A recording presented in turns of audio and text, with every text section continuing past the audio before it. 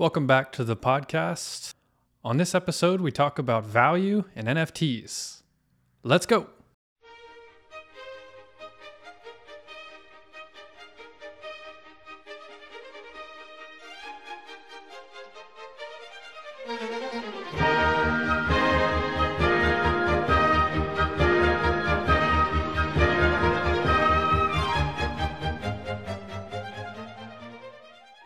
Good morning. Happy Thursday.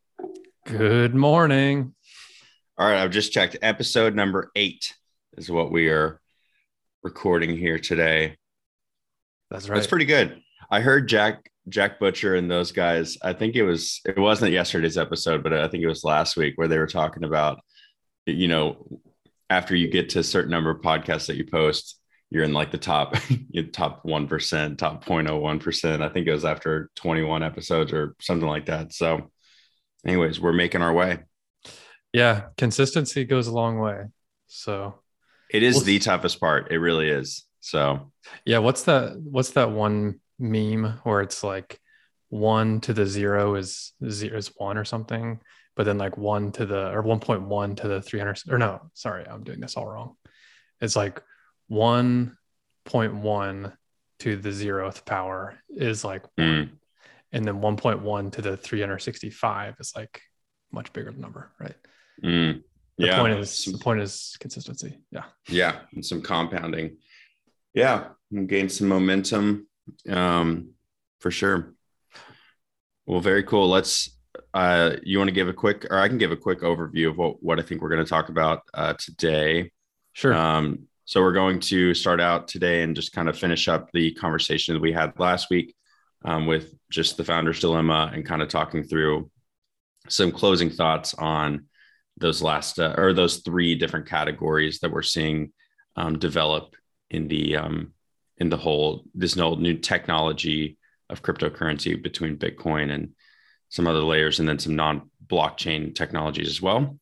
And then from there, we thought it might be appropriate to also talk a little bit about NFTs, mostly because they've lost quite a bit of just the momentum, and we kind of just want to talk about what the maturity might look like and what is the future. So yeah, and then we'll finish up and let you guys go and think about these things on your own. So let's start it off, Kendall. What are some of your thoughts that you wanted to make sure you got across before we close out those thoughts on your article that you put out? Okay. So yeah, I want to talk more about what we talked about last week. Mostly because I don't think that I'm doing the framing justice. It's like quite a difficult thing to convey. So in my defense, it's difficult, but I do feel like I'm not doing a great job. I also want to say I would like to approach this. It's most useful to approach this not thinking about like market valuations. That's a thing that inherently is everywhere. But if you set aside like what the dollar amount of these things are and just look at them objectively, I think it's a useful experience to go through. So, okay. So I talked about, there's like 3 buckets of technologies that I see. There's like Bitcoin, there's financial blockchains, and then there are non-blockchains. That's one thing, but I actually want to focus more on like, where is this like fundamental question? If you're trying to be an investor, if you're trying to invest, or if you're trying to just grow your wealth, maybe even just through savings, maybe you're not even trying to invest it. You're confronted with this undeniable question, or like unavoidable question, which is like, what is value? Like, where does value come from? How can we describe what value is? And what's interesting about crypto as a tangential is that crypto just hypercharges everything. Like, what do they say? Like a month spent in crypto is like a year in everything else, right? So everything, it just hypercharges everything. So I think that's really amazing. And what I've come to realize is there's sort of two types of value. The first value is belief value. The second value is utility value. Now, belief is the interesting one. Um, and I'm going to come back to that. Utility value is like I need something in my life, whether or not that's a need or a want. Sorry, I need to spend some of my value in exchange for something else, whether that's a need like a roof over my head, water, food, electricity, or if it's a want, it can also be like entertainment. Um, you know, these Yeah, it things. solves a problem. Yeah, Like it solves a problem in your life, the you're utility side. you're forking. Yeah, exactly. You're forking over some of your value that you have accrued in Yeah. exchange for some problem that needs solving. Exactly. And so utility is difficult. Like it's sort of like the utility is the side of the coin that is like vulnerable to like cynical perspectives, right? Because you can say that um like ultimately utility is a race to the bottom is what I'm trying to say, unfortunately, Mm-hmm. because like the cheapest solution is always going to win. Like and we're strictly thinking about the perspective of utility. When you're assessing utility value, you have no opinions on anything about the world. You don't have an opinion on whether Bitcoin is more decentralized than Ethereum, or you don't have an opinion on if even if you're saying like I don't even have an opinion on I think that this water is better than that water, right? Um, there is no belief attached to utility. You're strictly looking for the optimal solution to your problem, right? And typically in when you're judging like the financial angle of that, what that equates to is like you're just looking for the cheapest solution because you want to save as much of your wealth as you have and just only fork over as little as possible to solve a specific problem. Yeah. No, that's not, I mean, I've been re-listening to Breed Love and Sailor's conversation, and they were talking about like our human nature just tends toward efficiency. I think that's kind of what you're getting at, like pretty much getting the most by spending the least, um, kind of idea.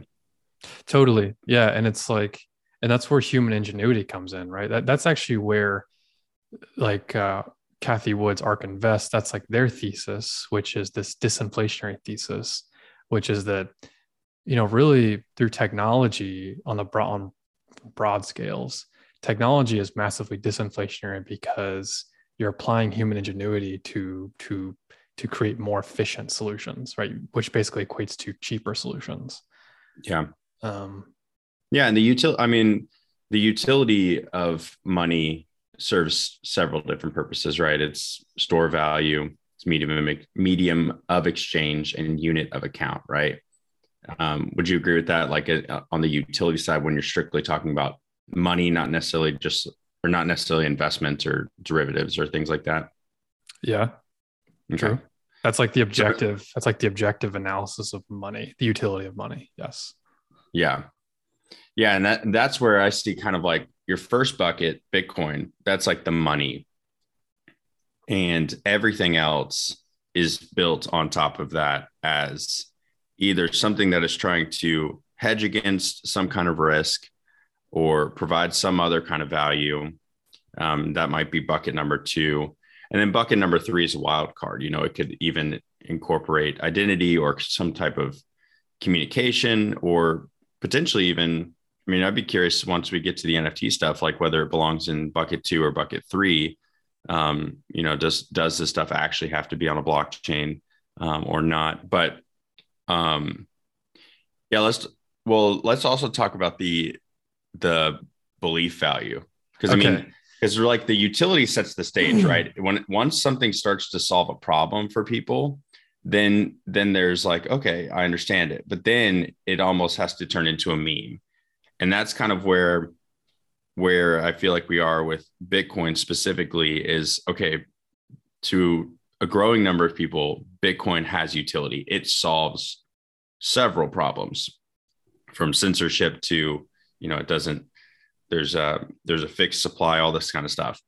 But then it turns into, okay, well, now we have to gain believers, right? You have to go out and become evangelicals almost of the Yeah. cause, right? Yeah. And that is all about belief. That is, that is getting people to, I mean, just from like a religious standpoint, right? It's like you're trying to convince people to essentially lay down their life for the cause, figuratively, or in other parts of history, it's been literally, but and that involves a lot of like conversation and how do you message, and really it all comes down to memes.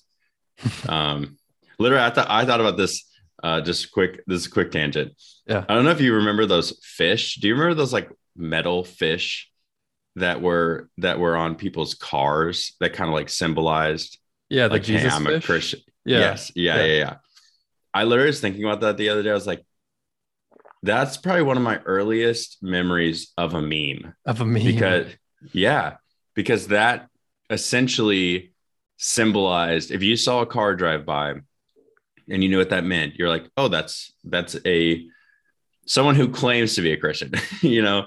um and it's just like, and it's the same way you see the check mark on Twitter. Oh, that's a person who's important. um Yeah. and so those, yeah, anyways, that's just like a quick tangent. But yeah, the meme side and how you communicate the utility and grow the belief, that's, I feel like that's kind of where we're at right now. Okay. Yes. So I want to first approach this through like through crypto. And I actually want to think about the blockchains. There's basically three generations of blockchains. The first generation is Bitcoin. The second generation is Ethereum. And the third generation is Solana, Avalanche, Luna, or Terra, or whatever. It's like the alt layer ones, right? Mm-hmm. Um, and what's interesting about this progression, this like evolution over time, is that um, the the further we go along this evolution, the more the narrative has become about capturing utility, like solving utility, right? And so like with Solana, like you like the whole value prop of Solana or Avalanche over Ethereum is cheaper fees. And so it's more, you get more utility out of it than Ethereum. Like develop, like again, like when you're assessing this utility value, you're not casting any opinions on anything. Like you're just looking for the optimal solution. Mm-hmm. And um like you have Cheaper to, and more throughput, is that right? correct, yeah, cheaper fees, higher bandwidth, yeah. You have to seriously ask yourself, like, this is the thing that I think that people in Ethereum don't have, they like squirm whenever you ask them this, is like, well, how decentralized do you need to be to solve utility? And actually, I hate to pick on Ethereum so much, but they're just like, I'm sorry to do it, but they're just so prime for the picking on. They're also the most like they've returned the most, so they can deal with it. Um, but see, Ethereum is like this weird middle ground between like this belief type of value and this utility type of value. But see, they have this problem of like, some from day one, the thing that set Ethereum apart from Bitcoin was its utility, right? And so like again, you see this evolution towards utility. And so yeah. But here, okay, let me say this too. The thing about Ethereum that I have not really given enough credence to is that Ethereum has been widely adopted as a form of money in these like crypto worlds, right? Like we've talked about this before, how ETH is used as a unit of account for NFTs, right? They're like that NFT is worth half of an ETH or whatever. Yeah. Um, Now, what that tells me is that ETH, that right there is a belief type of value. It's not a utility type of value. It's not that people are saying that that NFT is worth this much utility in the Ethereum network. They are Mm-hmm. saying that NFT is worth this much ETH, the money. Yeah. Um, It's very interesting. Like right now, I've got a contract with an NFT project, and it's like I priced that job in ETH. Um, and so and we took it on an annual basis, and now and then we just divided that by the number of months in the year. So every month now they're expected to send me a certain amount of ETH to my wallet. And and that's that was written into the contract. That was the unit of account that was used. So if ETH goes to 10,000, then I'm a winner, they're a loser. And if ETH goes down, I'm the loser, they're the winner, right? um and that's the volatility that you just have to deal with. But that it right. is really interesting. I don't know if it's just because of the bubble that I find myself in, where I just don't get as many Bitcoiners reaching out, needing help with tax type of stuff. Mostly because most Bitcoiners are just buying and holding, and that's a very simple tax situation. Whereas the NFT, the Ethereum types, they're creating art, they're making money, they're spending money. It's because Um, there's more utility, so therefore they need to utilize you. yeah, Um, yeah, in order to that's interesting. yeah. Because there's just more activity going on. There's more things.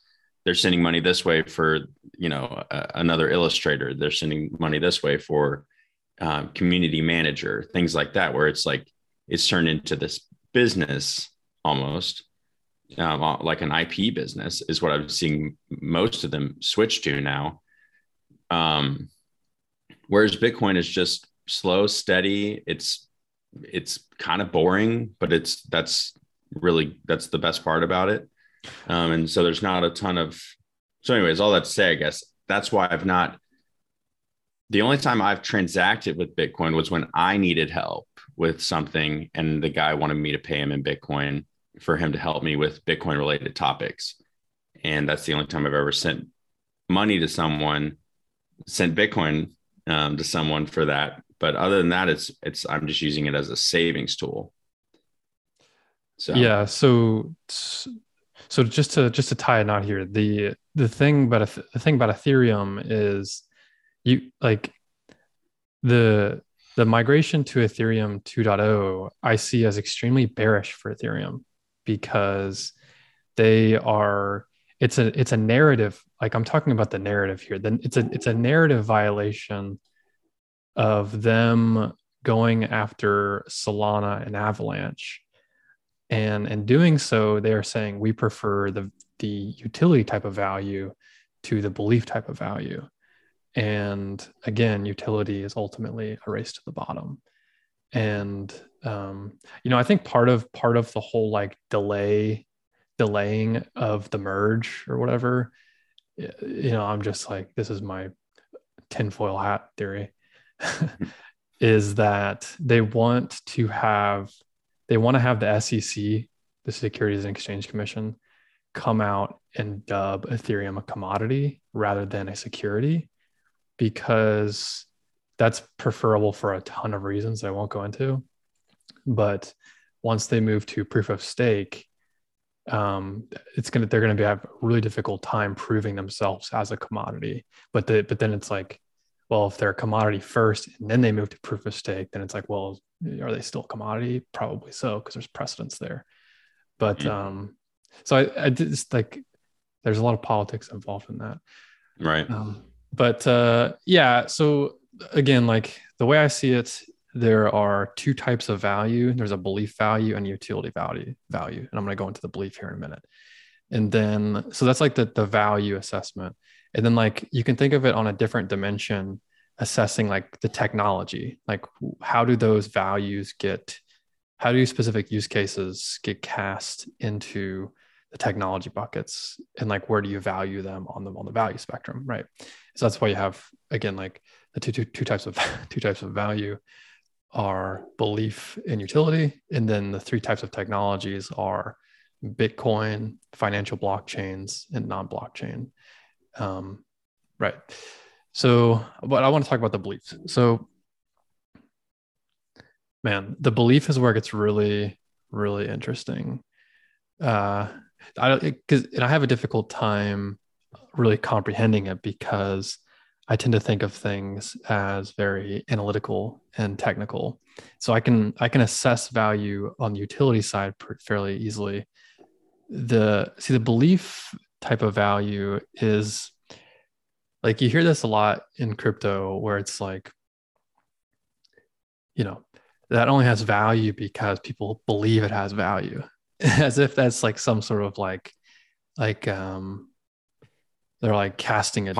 Yeah, like it's a condemnation. Yeah, and it's like, well, yeah, people believe it has value, and then it has value. Like you can, like you don't like it's a matter of perspective on where you end up with I that. mean, it's the same thing with pick your favorite stock. It's the same thing with pick your favorite fiat currency. I mean, people have to believe in the cause in order for um, the idea to proliferate.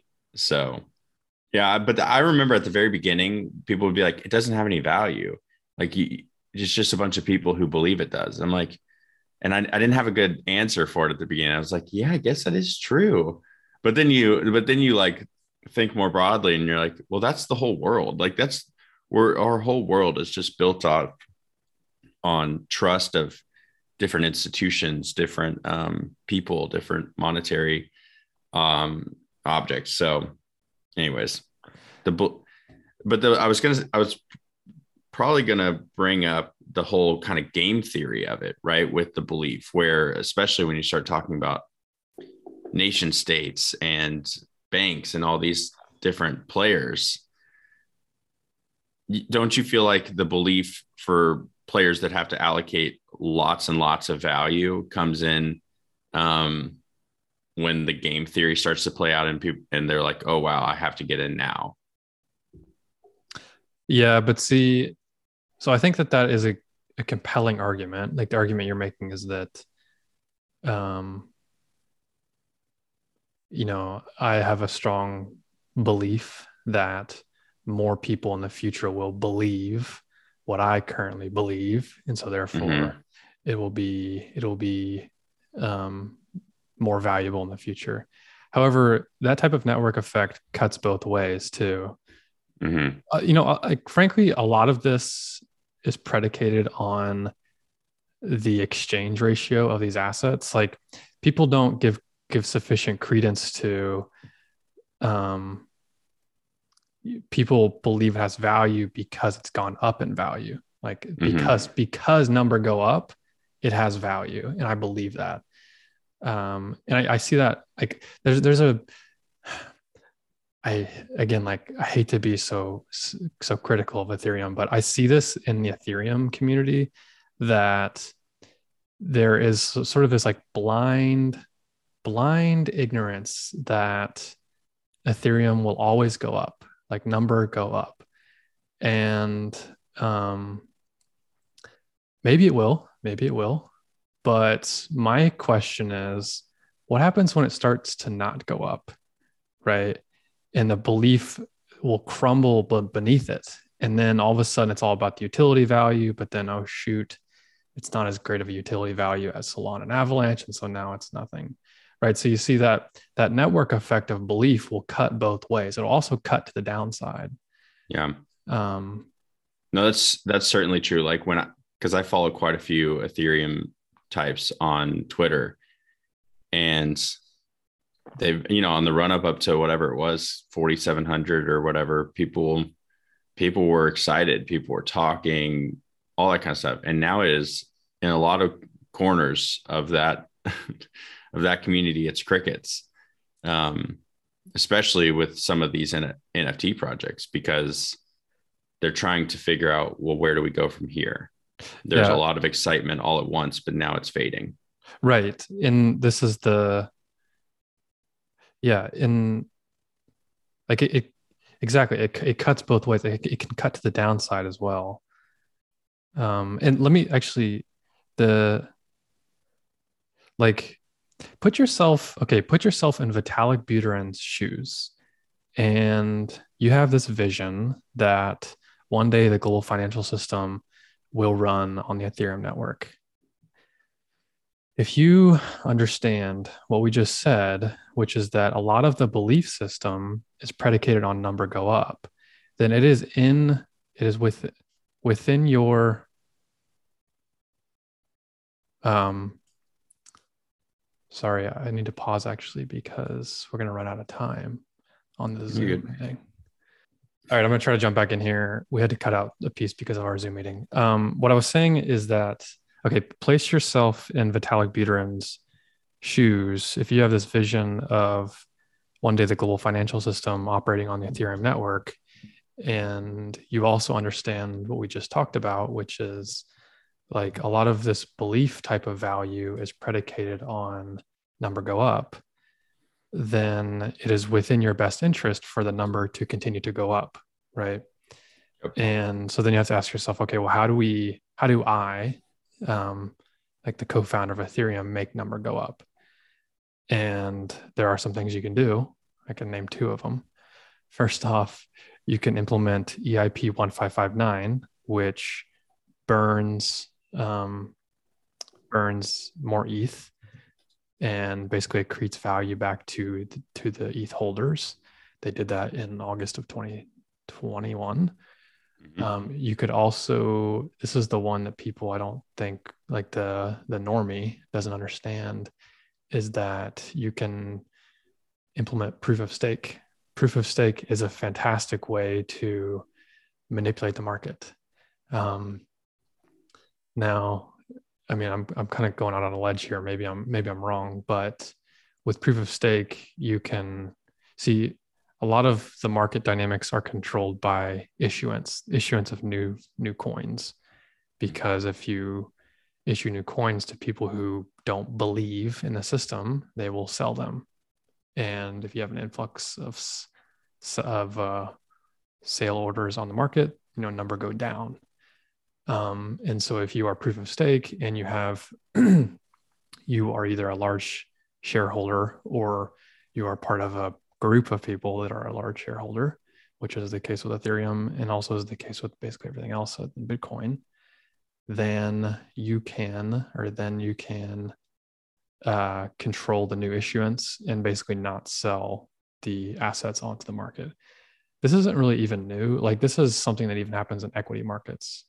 Mm-hmm. It's all about like whoever controls the issuance of the thing will control the market. That's what is so beautiful about Bitcoin and proof of work, is that it decentralizes the minting of the issuance, whereas proof of stake is inherently centralizing for the issuance.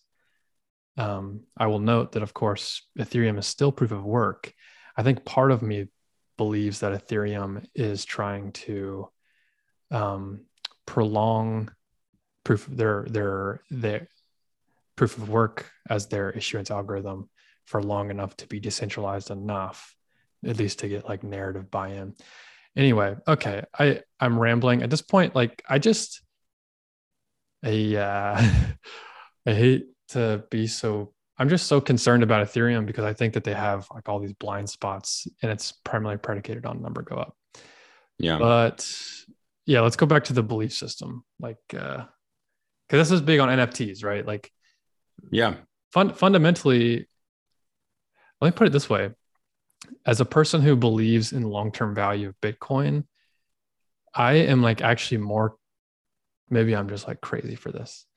I'm actually more concerned with something like Dogecoin than I am with Ethereum. How about that? Mm-hmm.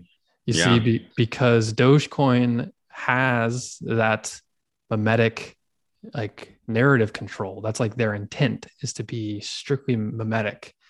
Um, and that's what Bitcoin really is, right? Like Bitcoin is mostly mimetic. These NFTs are strictly mimetic.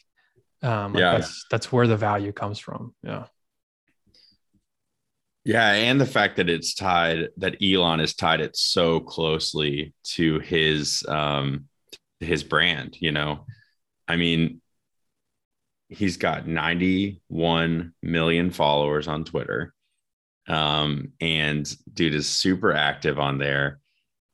And I mean, yeah, I'm not selling my Doge. I full disclosure, I hold some Dogecoin and I'm not selling it. I will probably sell everything else other than Bitcoin and Doge. But I will not sell that just because there is just that opportunity. Like I don't believe in it as a money, but I believe in it as a meme. And I just think that I just think Elon at this point is just out here having fun. And I think that he is probably going to incorporate something with Dogecoin on Twitter where you can tip in Doge and stuff like that. So, um, but and then I don't know if you saw yet. I don't know if he took it down. I was looking at his Twitter feed. Oh yeah, where he where he tweeted yesterday, he said, I don't know, seems kind of fungible. And did you see Yeah. that? Yeah. He changed his profile picture now, but there's and obviously I don't think either of us would argue that the right click save that's um legit or whatever. I understand that um you can prove that you own something, but mainly what I wanted to talk about is just that it all seems to be fading. I had lunch with someone who works right now with an NFT project, and he was just telling me that essentially, if you are not pivoting from your mint to then creating IP that is interesting and like all twice, three times a week, you're engaging with your community and you're trying to come out with comic books, or you're trying to come up with ways to do an in-person meetup. You're trying to do Twitter Spaces pretty often. If you're not doing that, your people just sell. There's only sellers of your NFTs, and there's almost no buyers. Mm-hmm. And I mean, even ones, I just saw one that sold out like 2 weeks ago, which was actually a little surprising because it's not a super hot market right now for new projects. But then all of a sudden, people will sell, and you're below your mint price as the floor. The floor price is below mint, and so pretty much most everyone um, is at a loss, at least economically. And then from there, okay, well, now we've got to figure out, obviously, there is a value to creating stories and creating animated type of characters and all that kind of stuff. Just look at Disney, right? That's a huge company that has essentially done that without NFTs. And I think there might be some kind of NFT angle on a Disney type of company. But yeah, who's going to come out like who's going to come out and be that, right? I just want to bring this up to you real quick. So I've got this is an Axios quick article just talking about the value of NFT sales, and it says the good news for the NFT industry, and this was written came out early this month, May 2nd, 2022. The good news, people are still spending around $50 million per day on NFTs. The bad news is that in January of this year, that rate was about $100 million per day, according to nonfungible.com. That's just, I mean, that is a crazy drop, And so anyways, all I'd say, it's just a very interesting, I feel like there is a use case for NFTs. I mean, I feel it very strongly on the ticket side. I can't see a world where NFTs do not play a huge role in taking out something like a Ticketmaster slash a StubHub. I just think that NFTs will absolutely obliterate that those two companies in the coming years. But outside of that, I don't know. Maybe I wanted to hear your thoughts on this, see if you had anything. Yeah. Well, so I hear the ticket one a lot. Um, the like so the ticketing is a utility value, right? You're assessing the valuation based on utility of the thing. Mm-hmm. Whereas like the JPEG of a monkey is assessing the value of a belief system. Um, so what's interesting about the ticket one is that like so let's judge the purpose of a blockchain is to have unfederated transactions. So you can send a financial asset from Alice to Bob with no middleman. And And it's that's, immutable, yeah, right? yeah, correct. Yeah, you can audit it in the past. Um, the, the primary value add is it's peer to peer. It's you can go directly to the person. Um, but you have to pay. There's basically a cost to be paid in order to have that privilege. And in the case of like Solana and Avalanche, that cost is like pretty negligible. It's pretty small. In the Mm-hmm. case of like Ethereum layer two chains or whatever they are, it's also pretty small. And so like, so yeah, like I could see a future where ticketing systems are built on Solana. Mm-hmm. Um, However, it's not the most, it's not the cheapest solution. You see, it's a race to the bottom with utility, but then you have to ask yourself pragmatically, like, well, where's like the pragmatic bottom versus like the absolute bottom? See, the absolute bottom is you don't use a blockchain. You use like that bucket number three, which is like non-blockchain decentralized technology. Um, But I think this one still makes sense to me to be on a blockchain because at the end of the day, the blockchain allows people to transact with, like you said, with no third party. But then the fact that it's immutable means that no one can go back and say, "Hey, I didn't actually like I'm taking the ticket back, or I'm taking this coin back, or I'm changing this transaction somehow to benefit me."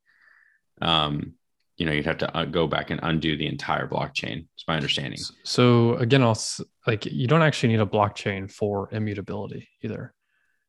Um, Why? Because immutability, like just think about it in like, okay, because this was his, what was his name, Darren Feinstein. That this was a big, like I never really thought about it like this, where he was saying blockchain is just another word for accounting ledger, and yeah, and the whole thing about blockchain is like one of the main innovations was that for all the years going back, I mean, really a long time, people could manipulate the ledger to say whatever they wanted it to say. And then mm-hmm. they could pay off the auditors who were quote unquote a check on that. And they could essentially communicate whatever they wanted through financial statements that are all just smaller ledgers. And the immutability of not being able to go back and change the number or go back and change the address or the account, that's huge, right? Certainly, but there are, again, you don't have to have a blockchain. A blockchain is not required to have immutable data. You can have systems that have immutable data at a higher degree than even some of these blockchains that aren't even blockchains. Okay. So I'm speaking on an absolute basis here. And so like, I'm not saying this is a likely outcome, but so there's something called IPFS, Interplanetary File System. Okay. Most of Web3, frankly, well, at least NFT Web3 is actually in IPFS, which is not a blockchain. It's just a distributed. Have you ever seen the show? Have you ever seen the show Silicon Valley on HBO? No, someone's told me I need to watch it, but I Oh haven't watched it. man, I know. yeah, you should watch that show. But Okay. in that show, they built something similar to IPFS. Basically, it's just like a distributed file system, and it's like you can run your own node, and you're sort of adding. Here's the problem with data. Data is massive, and so like you can't have like a single node own all of the data. Like with Bitcoin, we keep the block size small and the throughput small because we want every node to have the full data set. That's a huge cost that Bitcoin pays in order to be maximally decentralized. Yeah. With Ethereum, with ETH2, they're actually implementing something called sharding, and they try to act like it's not what I'm about to say, but it is, which is that Not they're pooping your basically pants. no, that's shart with a T. This is Oh. sharding with a D. Okay. But what they're doing is they're basically splitting that data up, and so like each node will not have the full data set. See, again, this goes back to the inherent problem, which this is a technical problem, which is that in information theory and information systems, their data is infinite. There's an infinite amount of data out there. And so if you want to make data immutable, what you need to do is just maximally replicate it across many different hardwares or many different like sets of hardware across the globe, right? Yeah. And because then it's like, well, I could delete it, I could unplug this machine right here, but if it's also replicated in China, like I'd also have to go over to China and remove that. Right. Um, so so what IPFS does is it's just a distributed file system that is immutable. Like if you put something in IPFS, there is no delete command. They don't make a delete command. You can't delete data. Now you can unplug the machine, and if that's the only machine that has that piece of data, then it's gone, right? But the network inherently replicates it across many machines, and it does it for actually performance reasons. But you just get this like side effect of like it's actually basically everywhere. Breedlove actually talks about this with the Bible, right? So like the Bible, the reason why the Bible is like you couldn't just destroy the Bible. There's no way to just be like, I no longer want the Bible on this planet because it's been replicated so many times that it's literally impossible to do, right? And so Right. it's the same. It's even like impossible to add in verses or take away verses, to right? change it. Yeah, because it's been Yeah, yeah. because even I actually heard about this through some people who like talking about it from a Quran perspective in the Muslim faith. But yeah, like the amount of people who literally have it stored in their brains through memorization. It's like you would literally have to Yeah, take those people you'd out. have to literally kill them. Yeah. And So then you would have to also destroy all of the digital files, all of the physical files. It's virtually impossible. yeah, so this is what we're talking about when we say immutable. See, Right. people really it's just because these venture capitalists, they say blockchain, not Bitcoin, and they have a penny to be made. But Mm-hmm. they're like, oh, in order to be immutable, you have to have a blockchain. Well, let me tell you something, honey. Uh, that's just not the truth. Like that's not the way that immutable data works. Now, okay, I spoke about this all from an absolutist perspective. Pragmatically, there is this like narrative cultural shift that is highly predicated on the belief system, the belief type of value, which is Mm-hmm. that we're all going to do this on a blockchain. Okay, if that's the case, fine. But then they're just going to have a bunch of blockchains that compete to the bottom, and they're basically they're basically no different than IPFS at the end of the day. But at the end, like if it actually achieves the same outcome for a lower cost, which um, if it's not on the blockchain, I assume they could probably make it even lower cost. Correct. Then it would eventually win out anyways, assuming a free market. Yes. Thank you for bringing me back full circle. That was my original point, which is that a blockchain will always be inherently more expensive than a non-blockchain solution, specifically for this use case of something like ticketing. Yeah. I mean, could you still, this is the main utility I see is I just know enough starving artists, people who are they're in bands, but they have to work another job because it doesn't pay well. Could you still achieve the outcome of the artist issues 100 tickets per each location, and then they also garner a 5 to 10% royalty for each resale? Could you do that outside of a blockchain as well, Oh or yeah. would Oh, that be more difficult? certainly. Okay. Like again, blockchain, it all comes down to this one thing, just one thing. It's really simple. The whole point of a blockchain is to be able to send something peer to peer without a middleman. And the reality of the situation is that's the exception, not the rule in our society. Like, Right. trust people actually like, this is the thing that the Bitcoiners won't admit is that there's a value in trust. If you trust if you trust a system, that trust in and of itself has value, right? And so in the event of the ticketing system, like you're trusting some third party to update the ledger.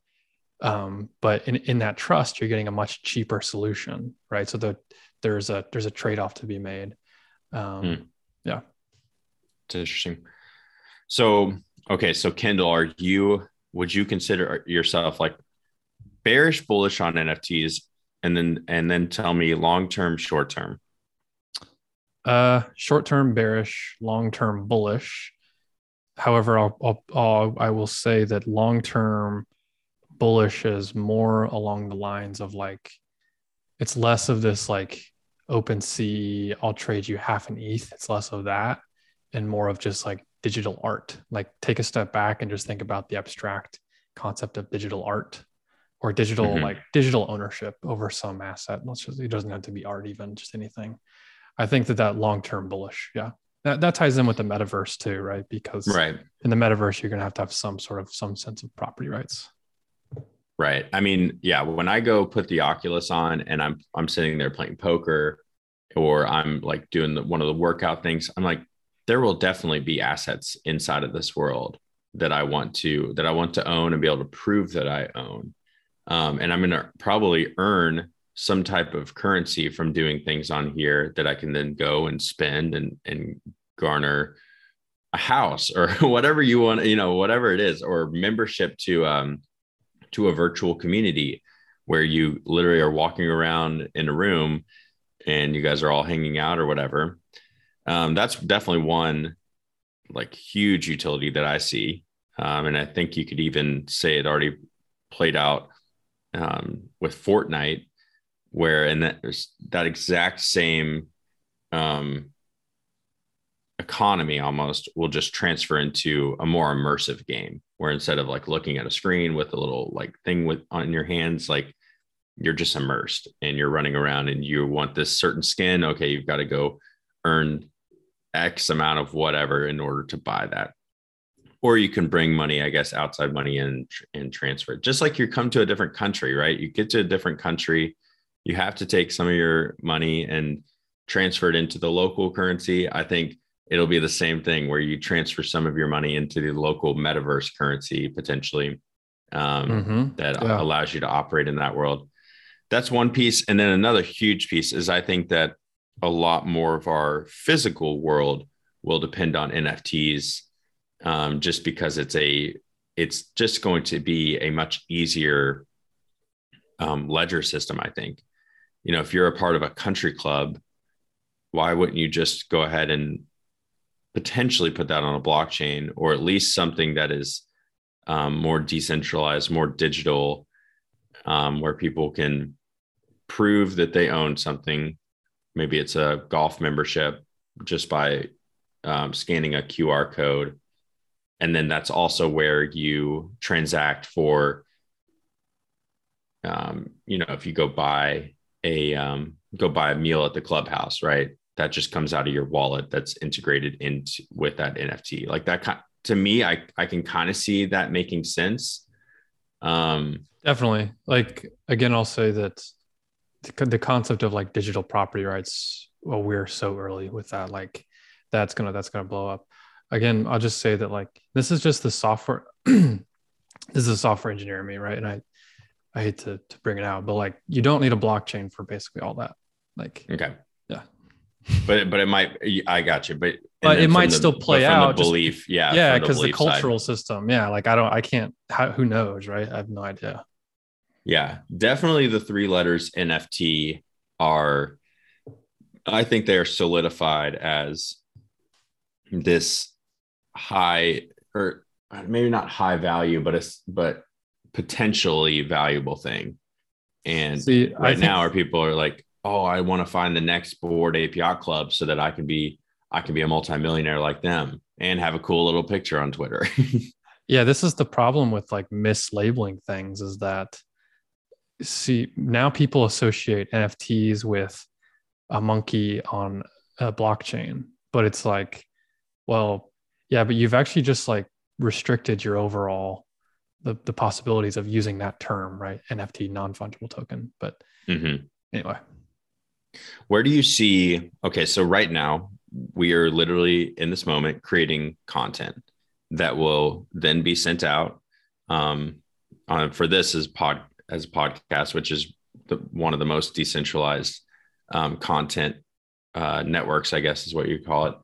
Where do you see content creators and just content generally going? Do you think that potentially exists on an NFT type of platform, or do you think that fits better into? And I'm mostly talking about from a monetization standpoint.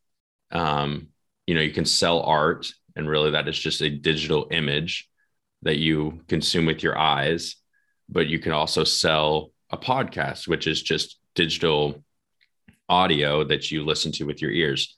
Um, do you see any crossover where people are making NFTs out of music, videos, podcasts on top of all, the JPEG movement that we've already seen? So definitely a stronger sense of ownership. That like I have this like I can oftentimes I feel like I'm living in the future and like I'm trying to explain backwards to people like here's what the way it works. Like You got to quit talking to normies. the no, this I'm is just kidding. I gotta be able to convey the message. If I can't convey the message, it's Yeah. not worth anything. But like I think that I think you should set aside this whole NFT blockchain stuff for this conversation. Because like Okay. in the future, the I think what people also don't think about often is that people get smarter. Like they get like the like 20 years ago, people were on television, joking about electronic mail. Oh, what's this electronic mail thing? I don't understand what it is. And like right now, I think that a lot of that confusion, that ignorance, for lack of a better term, of the technicals is being bundled up and stuffed in the normie's face as NFT on blockchain. And like, because that's something that they can currently comprehend. But a decade from now, I think that people will be smarter. And what it really comes down to is like they just want to have a strong sense of ownership. Right now, our podcast, I have a very strong sense of ownership because I'm a software engineer. I know how to manage the files. I know where to deploy them. I know how to host them. I have full ownership over this baby, right? Right. In the future, it's going to be very similar with all content creators. Now, not all content creators won't be software engineers, and so they won't understand like the bits and bytes flowing around, but they will know that like I have my home server or something, like I have something that is mine and I have absolute authority over that thing, and like I can cryptographically prove it. And like one problem with digital media is piracy, right? So like you can pirate movies and stuff Mm-hmm. like this. In the future, you'll be able to. I think there's going to be ways to basically stop all piracy, and you won't need a blockchain to do that, right? You don't need any of that stuff. So anyway, I think that the overall thesis here for content creators is just empowering them to have a stronger sense of ownership, because then that gives them more agency, and then they're like they feel more confident, and then they're like, oh, I don't feel like I'm being robbed. I feel like I'm maximizing my opportunity here. Like it's just sort of naturally going to play out. And yeah, I mean, maybe there'll be some blockchain stuff in there, maybe, but what the thing, there will certainly be Bitcoin in there. Let me put it that way. Like I certainly believe that Bitcoin will be associated with that. Yeah. Yeah. Like with the I have to jump off here in just a moment, but the piracy thing, I think we'd even go into a conversation about like deep fakes, trying to prove what is the original media that was actually put out. I think that will turn into that's an amazing probably point. $1 billion industry. Yeah. Is just proving that what I said on the podcast, this is what it was actually, even though I know you're listening to my voice say this other thing, I can verify that this is what was actually said. Yeah. That will be cryptographic proof. Yeah, definitely. Yeah. And then, I think at some point we should probably maybe next episode or some point down the road get into the gaming aspect, because ever since I bought this Oculus, I'm like, wow, the whole gaming aspect, and how earning money and spending your time through all this is going to be just so interesting. So yeah, gaming, metaverse, play to earn, these types of things. Absolutely. Let's do it. Cool. All right. Well, let's jump off from there. I think that was a good conversation. We'll pick it up next week. All right. See you guys next time.